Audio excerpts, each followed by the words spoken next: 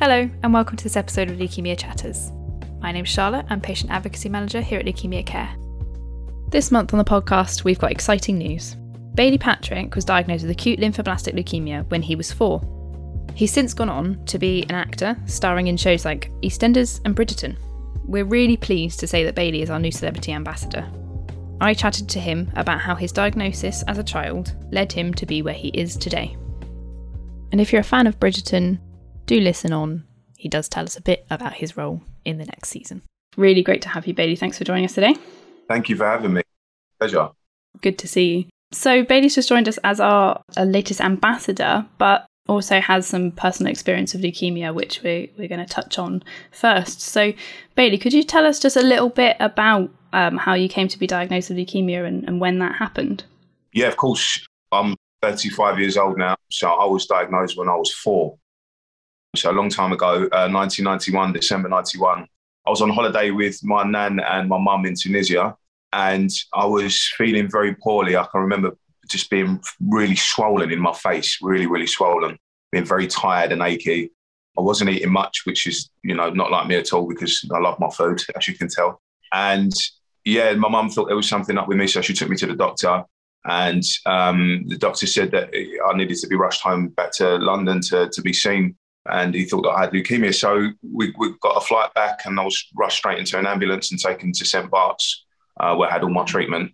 And I was diagnosed with acute lymphoblastic leukemia. And that's kind of, the beginning of it all.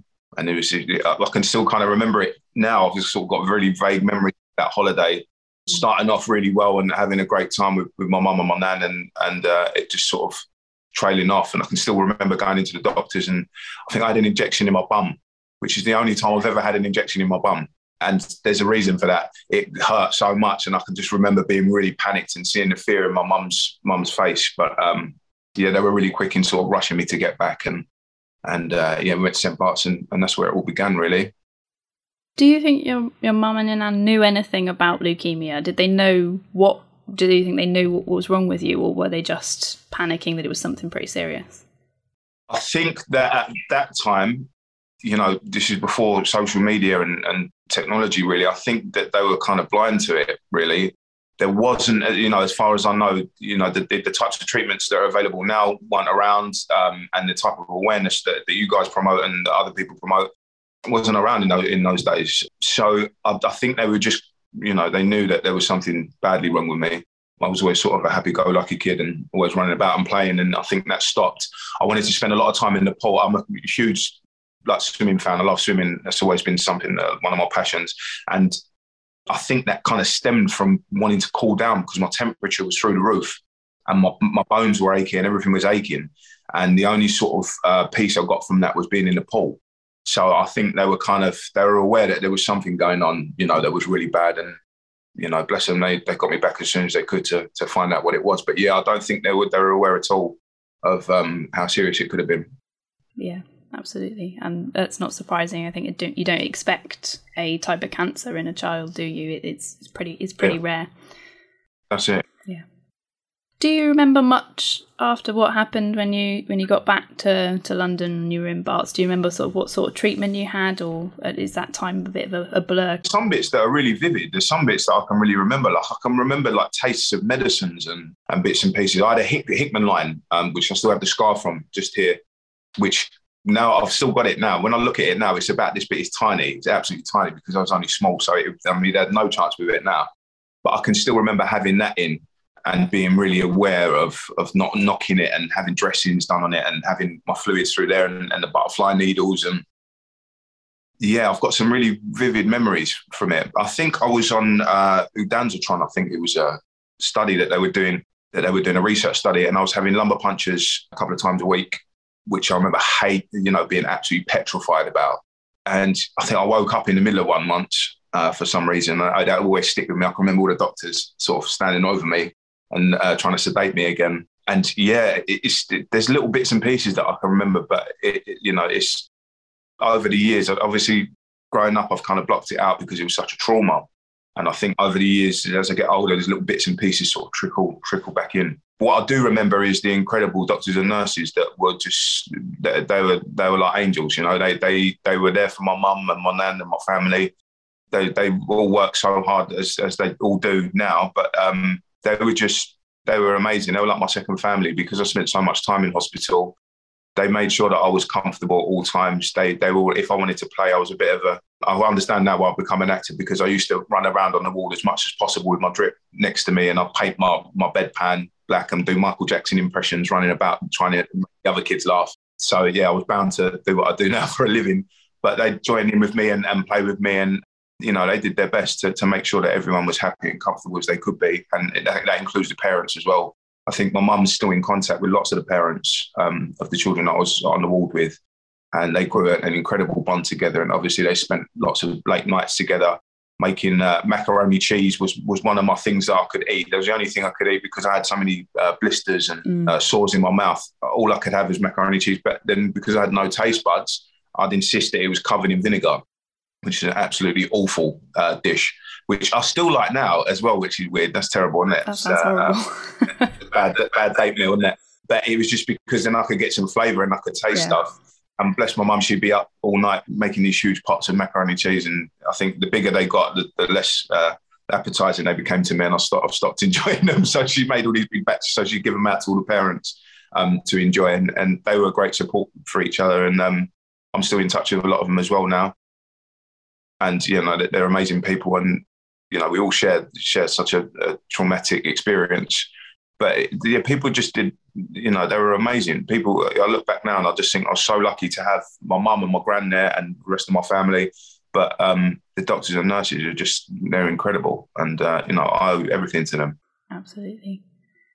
You've sort of touched on that your mum and Nan got a lot of support from the doctors and nurses, but did they experience any sort of financial strain on looking after you? Because it's something we hear a lot from parents of looking after leukemia patients. They can't go to work because they have to be in the hospital. Is that something your mum and Nan had to experience, or was it not a problem for them? Yeah, so my dad was from South Africa, and he wasn't around at that time. He passed away, so he wasn't around to support my mum or my nan. We lived in a council estate in a huge flat in Peckham.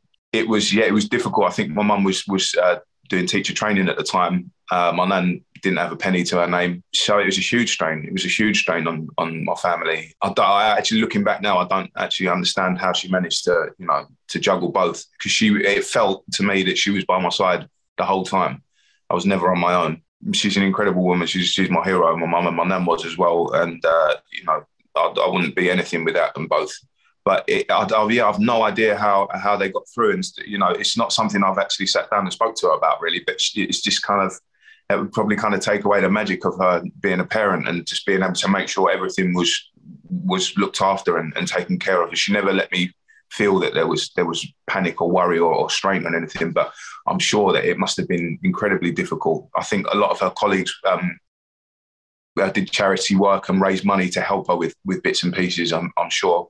And I think to try and get on the ladder for her first property, I think they all chipped together to get her a deposit to help us get our own house, which, you know, I'm eternally grateful for. That really helped us out. And I think that got us out of a really tight spot. So her friends and you know, and our family all sort of whipped together. But I think if you don't have that support network around you, or your circumstances are different, then I can't even imagine, you know, what it must be like. But I feel like I was extremely lucky that people helped us out. So, you know, very grateful for that.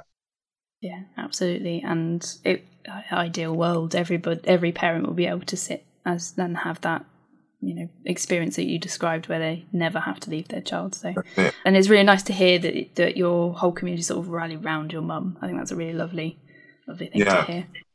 Yeah. How would you say that whole time has impacted you, like up to now? Some people say it changed their entire worldview, and some people say it just made them live for every day and didn't do that. I mean, how was it for you going through such a traumatic experience? Because it happened so early on in my life, I think that it's definitely shaped me. It's definitely shaped me. I started school quite late. I was like a year behind everyone at school. I didn't have any hair. I was very skinny and shy. I was really nervous, to speak to anyone. It really did knock my confidence.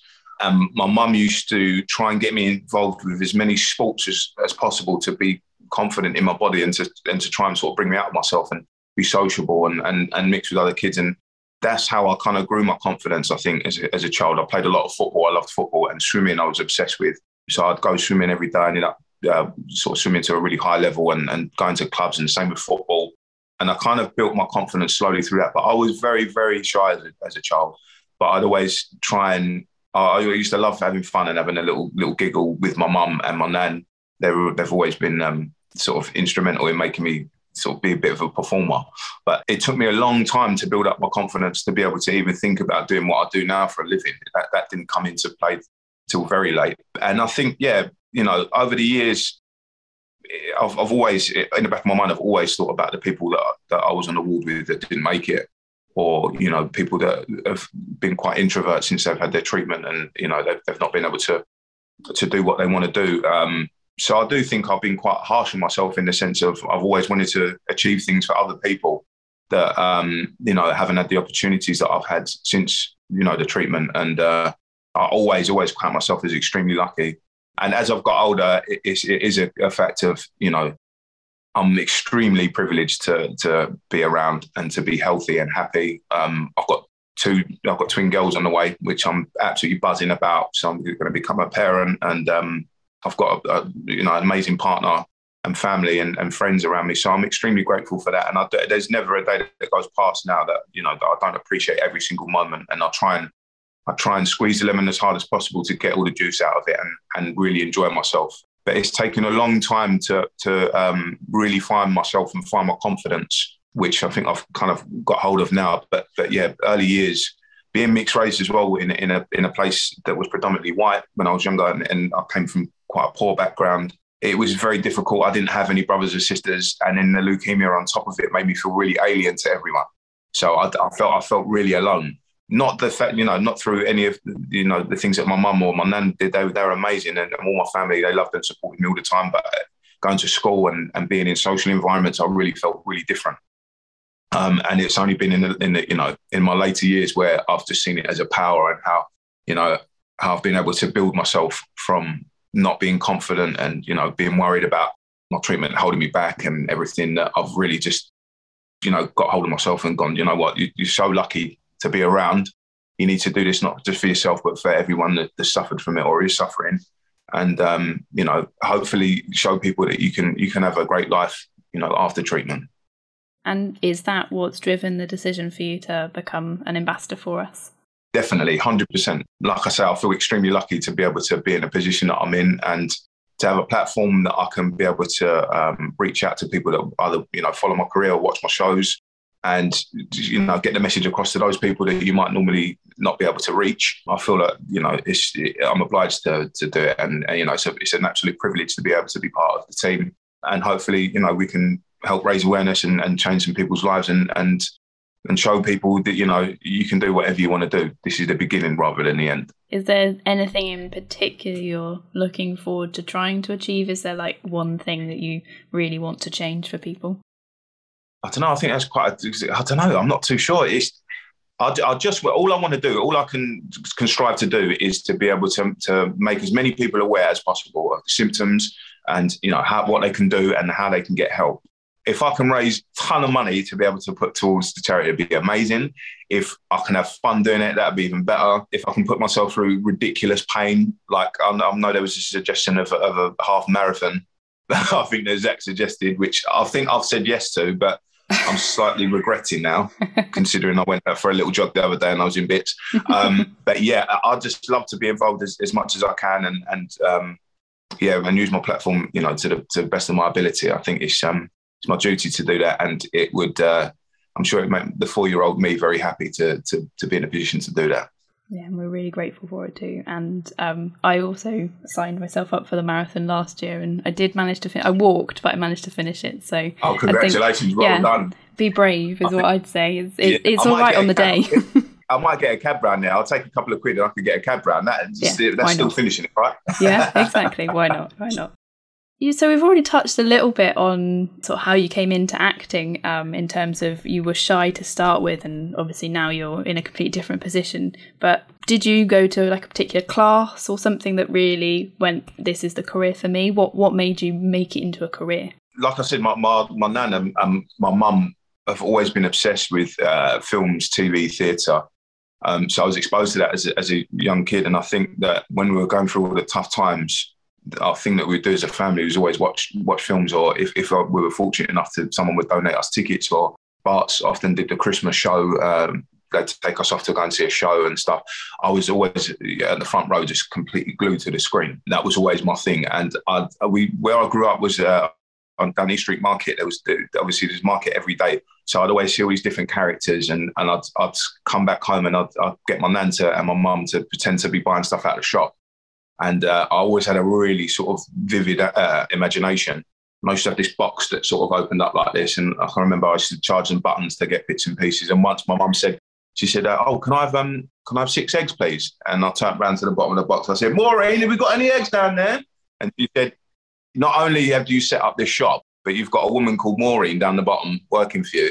Your imagination's crazy. And she said that from that moment, she knew I was going to do something along those lines.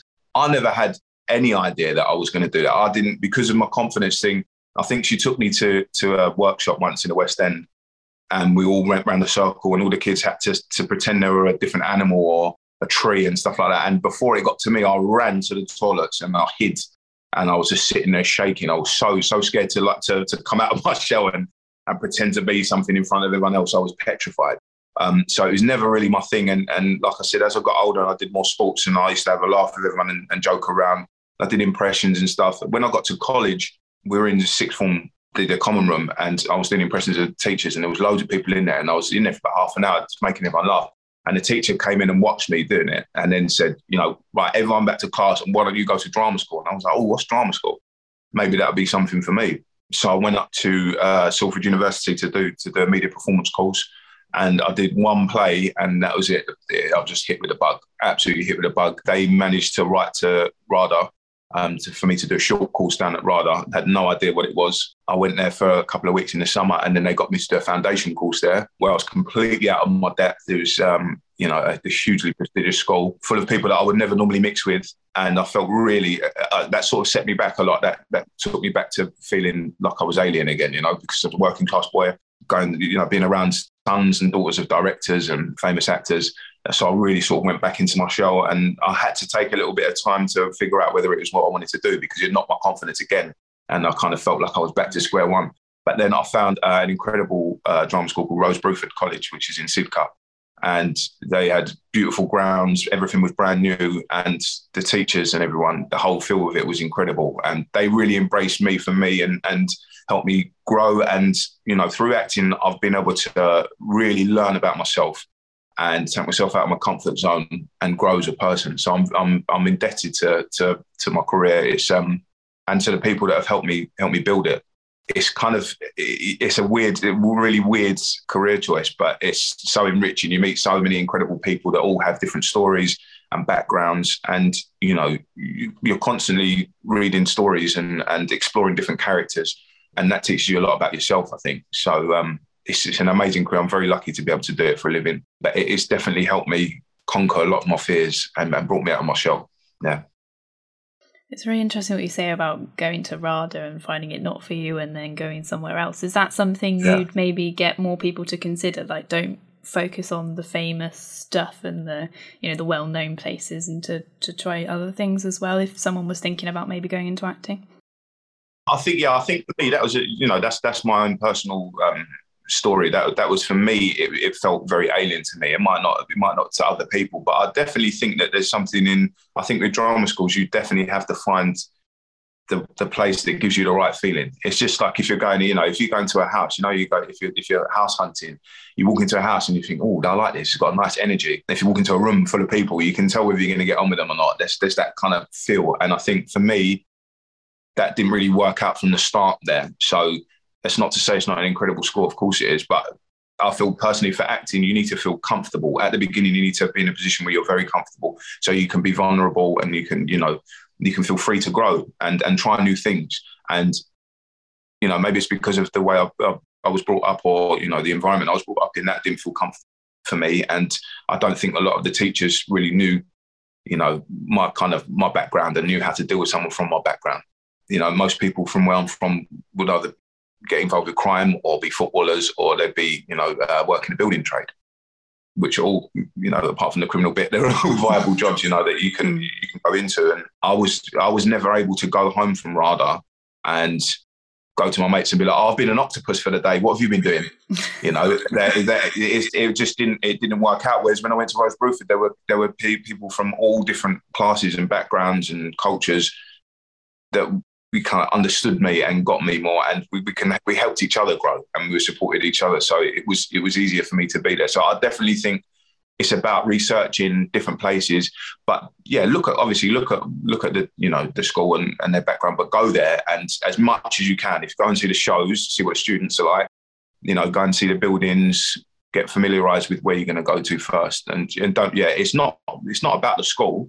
It's about yourself and where you're going to be comfortable to learn.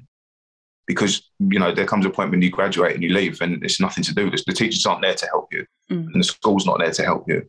And I don't think it's a case of, I think years ago, it was always a case of the school's name that would get you, into certain rooms. But that's not the case at all anymore. It's your talent. And some people don't even go to drama school, and they're amazing. They become big stars or brilliant at what they do. So it's not necessarily the path you have to go down, but whatever you do, you have to feel comfortable in it, definitely. It's good to hear that it's not always the name anymore. It's always... No, definitely, yeah. It was a positive thing. What are you planning to achieve this year? Does it include free falling from 15,000 feet? Maybe flying on a zip wire is more your thing? Join Team LC this year, raising vital funds, as well as your pulse rate. We'll support you all the way in raising the money. The question is, are you brave enough to take on the challenge? Simply search online for Leukemia Care Zipwire or Leukemia Care Skydive to find out more. Obviously, you've had a few parts that are relatively well known. Is there a particular role that's been your favourite so far, before I grill you on particular ones? A particular role? I don't know. It's really difficult. It's really difficult because you spend a lot of time doing these roles. You kind of grow to love them individually as their own, separate beasts. I've been lucky. Yeah, I've been really lucky to be able to play some brilliant sort of varied roles.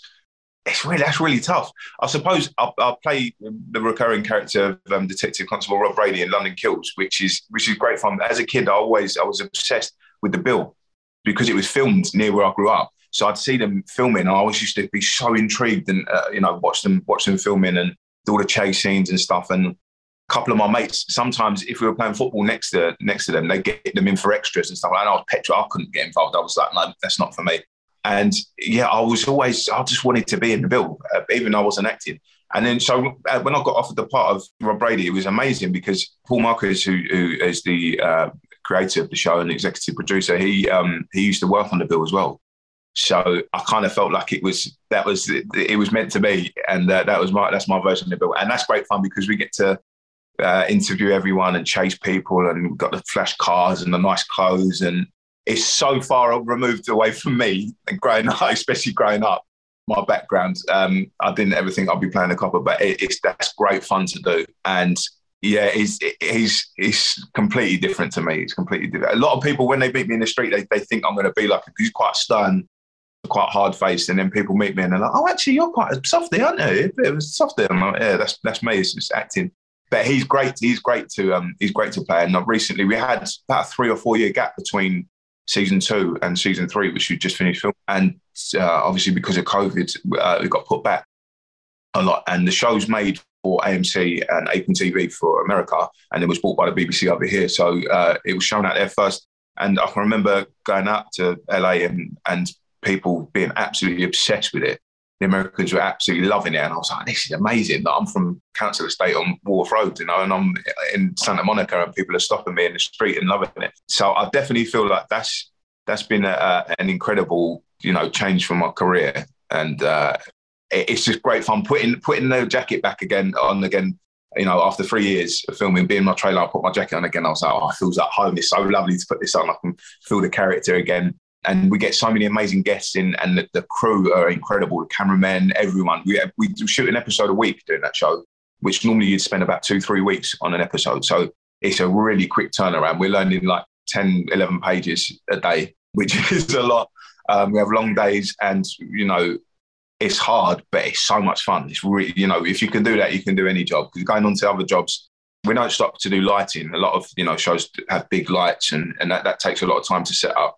We don't do that. We've got cameramen that are brilliant. They do, more work than us. They're running about chasing us and they're doing drone shots and steady cams and gimbals and stuff. And they love it as well. We're a big family, so it's a great thing to do. So I'd probably say Rob Brady. Definitely. And I don't think you can't be the first person to be inspired to either be a policeman or to act as a policeman by the bill. I think it's just it's a classic, isn't it? I remember when Are you telling me you've done the walk at the end? Remember the walk at the end? I think everyone has done that. My partner did that the other day. It was on the classic version of Bill was on the other day, and she came in the living room doing the walk. Perfect timing. I think everyone's done that in their life. So we talked about the Bill as a classic, but another classic that you have been in is EastEnders, which I think is probably one of the most well-known TV shows going. How did it feel to be a part of that big thing, if you like? Wow, yeah, EastEnders is amazing. Do you know what? I think I did that in like 2016, 17, and people still talk about my character now, which is a huge compliment. Yeah. I was in the bank the other day and I was doing some stuff in the bank and the bloke was like, I knew that guy from EastEnders. I'm sure you're that guy from it. It's just lovely for people to still remember him. I think he was a great character to play. I played Mike Rendon in that, who's a drug dealer chasing up Jay for money. That was incredible to do. Obviously, again, growing up for years and years, my nan was obsessed with it. We used to watch EastEnders all the time. It was a huge thing back in the day. I don't think it's as popular now. It's not to say it's not as good, but it was a huge, staple of TV for when I was younger. So I never ever thought I'd end up in it. Never ever thought I'd end up in it. And when the opportunity came, I think I had the audition the same day that I was supposed to be best man for one of my friends, and I had to be late for it. So I went up to Elstree and I did it, and the character just seemed to just fit perfectly. I knew that character from growing up. I knew I could, straight away I could wear him like a glove. And it was amazing. But, the first day I went in, I can remember sitting outside and Danny Dyer was there. And he was like, "You all right, boy? How you getting on?" And I was like, "Yeah, no, I'm good, thanks." And he was like, "Who you playing in?" And it just felt like home. They're absolutely lovely bunch there. They have great fun. And when I went out onto the lot, because they have a studio in the lot, and which is the square, it was crazy because you're so familiar with it from watching it for years and years, and you kind of look up and go, "Oh, that's the Vic where Bradley jumped off," and that's the shot. Phil got shot there, and it was amazing. It was a whirlwind for me. It was one of my first big TV jobs, and John Greening, who's the director there, is an absolutely incredible man. He was brilliant in making me feel comfortable, because you do feel a huge weight of responsibility. But it's a big show, like you said. So many people watch it, and all the characters that are coming in. It's really difficult not to call the actors by their character name. They were great. Everyone was really welcoming, and we did a scene, and John came up to me after and he said, "Oh, come and have a look at this." And I was lucky enough to go and see a little clip that had been edited in the editing suite, which I don't think they normally do with people. And he said, "Oh, this is going to be going out to 8.5 million people, and you got the duff at the end for my first episode." And I was, I think I could have walked home from Boreham Wood back to South London, because I was just absolutely buzzing. And watching it, being able to watch it with all my friends, everyone, I think that was the first time that, for years and years coming out of drama school, I didn't get a lot of work at all, or I got little bit parts that get cut. And, I wasn't really making any money off it. That was the first time that everyone that I knew could enjoy me being on TV, and they felt part of it. All the support that they've given me for over the years, they felt part of it, and they'd be bringing me up, and their mums would be bringing me up. And I think still to this day, there's this real sort of joy that I did it. And, it's a great show, and I love being part of it, and I'm very grateful that I got to be part of it. Yeah, and no pressure with the duff on your first episode. That sounds really. Really exactly. I was just, "Oh, brilliant! Thank you." I'll get told off if I don't ask about Bridgerton, but I did want to ask before we start talking about that,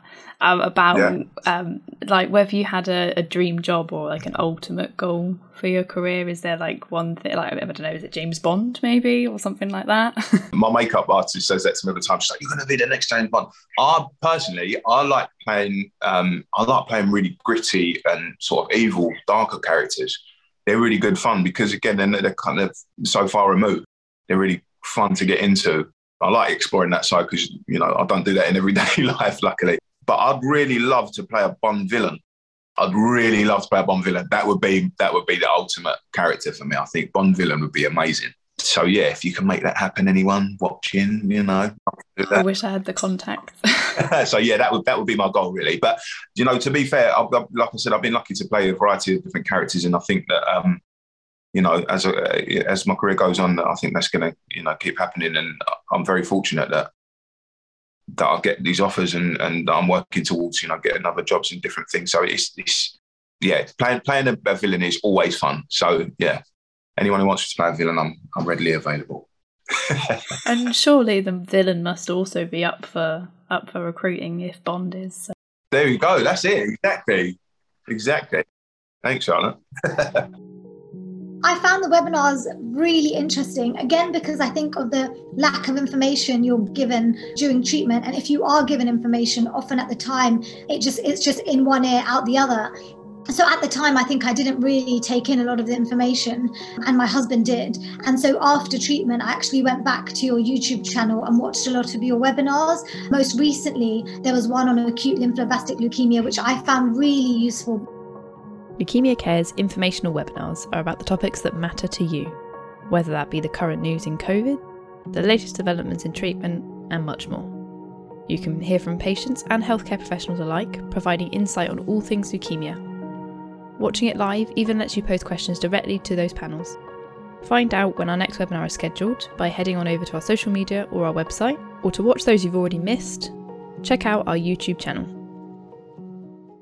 So let's chat a little bit about Bridgerton then, because it's the one thing that everybody has been asking me about since they heard you in the office. It's the big chat. I mean, it's called a period drama, but it's not really the classic period drama. What made you want to get involved with it when you sort of read about it?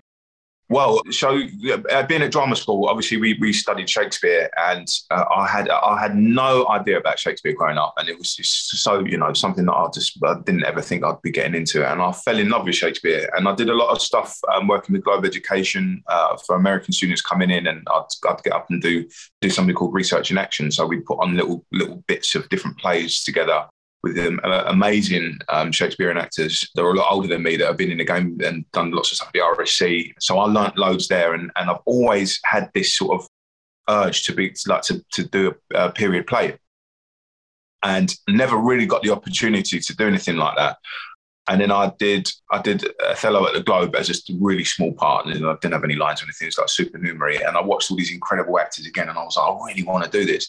And in 2014, or 15, I think, I went over to Toronto in Canada, and I did a play called Our Country's Good. And I was an understudy, and unfortunately, one of the main cast got ill. So I had literally a day to we rehearsed in the bar, and I was on the next day in front of thousands of people in this huge theatre in Toronto, and we had period costumes, and I loved it. It was brilliant. It was just there's something about it. You just, again, I think it's because you're so far removed from what you'd normally wear, and there's this sort of regality to it. It was, it was great fun. So after that, I've never really got anything after that was set in sort of period drama.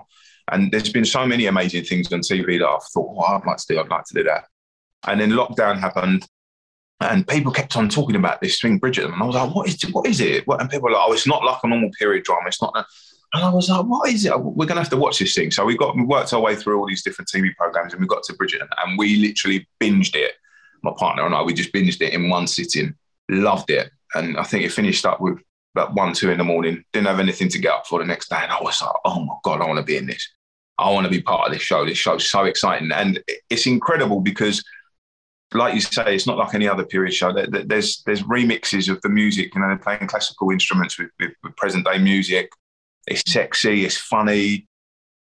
It's an incredible show. It's an incredible show, and I was dreaming to be part of it.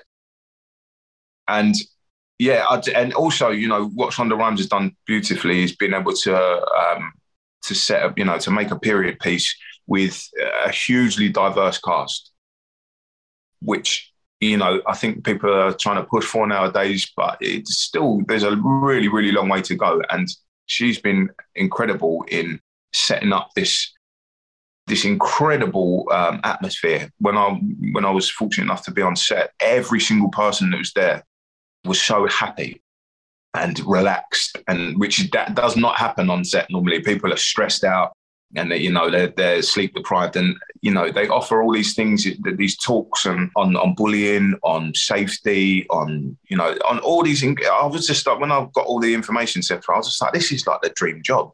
Like, it's absolutely, not only is it amazing on screen, but backstage, the whole team were incredible. The directors, the cameramen and women, like everyone. And, it's literally, even to this day, I just think that's one of my favourite jobs I've ever done as a whole. And yeah, I wanted to be part of it, and sort of didn't think anything of it. Didn't know there was going to be a season 2. And then my agent got in touch with me and she said, "Oh, you've got this audition for this, this part for Waterloo. It's called Waterloo." And I was like, what's Waterloo? I was like, Waterloo Road or what? And she was like, "No, it's called Waterloo. It's a new drama." And I had probably about 2 lines to say in this thing. And I was doing a self-tape because it was still COVID, so we couldn't meet, in real life. And I did the audition. I just didn't really think anything of it. At the time, there was a couple of bits and pieces that I was auditioning for that, I was learning 4 or 5 pages. So we did it and recorded it and sent it off and didn't think anything of it. And I think I was painting the flat at the time. Literally out of nowhere, my agent called up. She said, "Oh, yeah, You've got Waterloo." And I was like, "Oh, brilliant." And she was like, "Yeah, so you'll be starting Bridgerton in." And I was like, "What?" I mean, and so literally, it was it came out of the blue,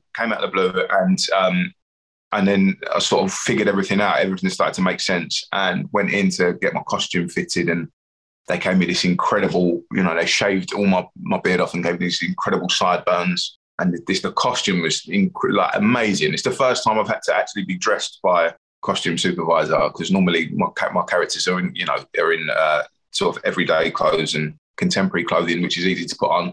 Trying to put on period costume is very difficult. And it's also very difficult to go to the bathroom if you need to, just before you take, you're going to shoot your scenes. Yeah. And you're in a hurry. Let's put it that way. That was very funny doing that. But yeah, they were incredible. And it's just been an incredible job to be part of. And my character, I'm playing the Prince, Lady Whistledow's memoirs and magazine. And there's not really a lot I can say about it, because not only have I been sworn to secrecy, but they don't really give you a gist of really a lot that's going on apart from your set, which is a very clever ploy to not make you leak anything. I think there's loads of shows that we do, and in most jobs with acting, you get a job and you can't say anything about it for months. I had that with EastEnders. When I got EastEnders, I couldn't even tell my mate that I was late to be best man for, that I got EastEnders for about 3 months. Yeah, I couldn't say anything. So you get really good at being able to hold the secrets, and hold it down. But it's been, I'm so excited to watch it, and what an experience. It's incredible. The film set was just unbelievable, out of this world. It's like I've never ever seen anything like it. But it was great fun to do. Really, really good fun. Yeah, it sounds like it, definitely. I want to go back to the diversity point. And you said you watched Bridgerton before you knew there was a season 2 to get involved with, but was it a major factor in you getting on board? Do you think once your agent told you it was Bridgerton, you were like, "Oh, okay," and then you remembered the diversity part of it, or did you sort of forget about that bit? For everyone that watched Bridgerton for the first time, it's so refreshing to watch. It's stuck with everyone. There's a reason that everyone loved it. It's because it's amazing in every single way. And it's a game changer, really. I think it's a game changer because it's shown people it doesn't matter what what culture or background you're from or skin color, or it's just about making something really good. So that stuck with me. So that was always, I want to be involved with things like that. It's like London Kills as well. The character I play in London Kills originally, I think, was probably written for a white male. And lots of the people that I was sitting next to in a room when I did my first audition, I think, were completely different to me. Let's put it that way. And the casting director, Jane Ripley, at the time, so she said, "I've met Bailey once," to the director, because I'm good friends with director Craig. And she said, "I've met Bailey once, and he's completely different to everyone else who's coming into this, but give him a chance. Definitely he's going to be he's the one for you." And, and also Tori Allen Martin that plays Billy, she's mixed race as well, the same as me. And there's not a lot of, there's not been that many opportunities for mixed race actors to be involved in primetime TV or dramas and things. There's a huge push now, definitely for Black people, and I think there's still a long way to go to open it up for everyone. It being mixed race, you kind of a little bit get left out a little slightly, which, you know, it's not a bad thing, but you know, to push diversity. But I think you have to spread it across all cultures and backgrounds. There's lots of people that are being left out, but I think with Bridgerton, that was the first time we kind of just saw this beautiful coming together of everyone and sort of celebrating, you know, every culture around. And I think this season 2 does that as well. There's new characters that come in from, you know, that you wouldn't sort of necessarily put within a period drama. But wow, I mean, you can see how much of an effect it has on everyone and how amazing it is. So yeah, London Kills gave me an opportunity to be able to do that, and I'm very grateful for them to have given me the chance to be able to show that it's not really about colour or background or anything like that. It's about making something that's good, and Bridgerton is a huge celebration of that. And yeah, I feel really, really grateful, like I said, to be part of it. And it's just one of those things that, you know, I reckon they could make so many seasons of this show because no one's ever going to get bored of it. It's so exciting, so fresh, and it's lovely to see something like that on TV and to see it do so well worldwide as well. So yeah. I think I'm keen to talk about diversity a bit more because it's something we need to work on in the blood cancer space as well, which would be really great to chat to you more about. You know, there's problems with the stem cell donation register and the number of people from different ethnicities on that. So I think it's just something really important we have to consider in every aspect of our lives, I think. 100%.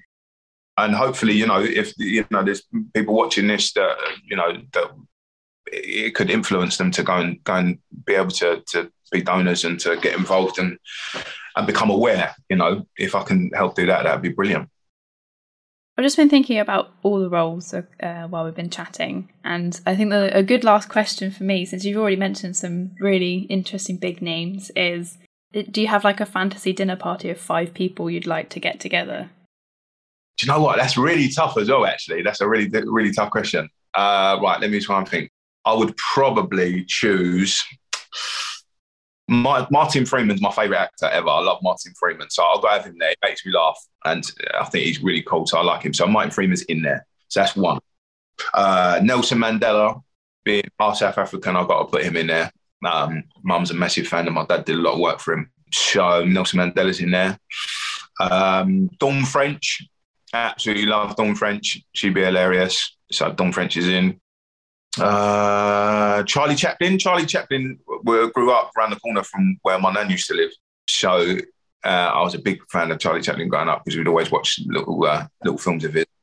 And who else? Maybe Michael Caine. I'd have to say Michael Caine as well. Love Michael Caine. Again, he's an Elephant Castle boy around the corner from where I grew up. You know, came from nothing, just like Charlie Chaplin. They came from nothing. They were completely poor, and they, you know, they've become 2 of the biggest symbols in the film industry. So yeah, it's got to be there. So that'll be my 5. Sounds like good fun, I'll be honest. Especially with Dawn French at the table. Yeah, I think there might be a bit of cheekiness going on there, yeah. Bailey, thank you so much for chatting to us today and really looking forward to working with you more as the ambassador. And yeah, thank you. Oh, thank you, Charlotte. It's been a pleasure. Thank you. Thank you for listening to this episode of Leukemia Chatters.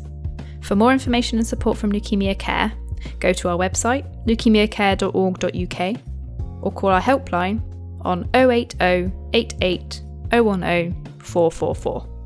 See you next month.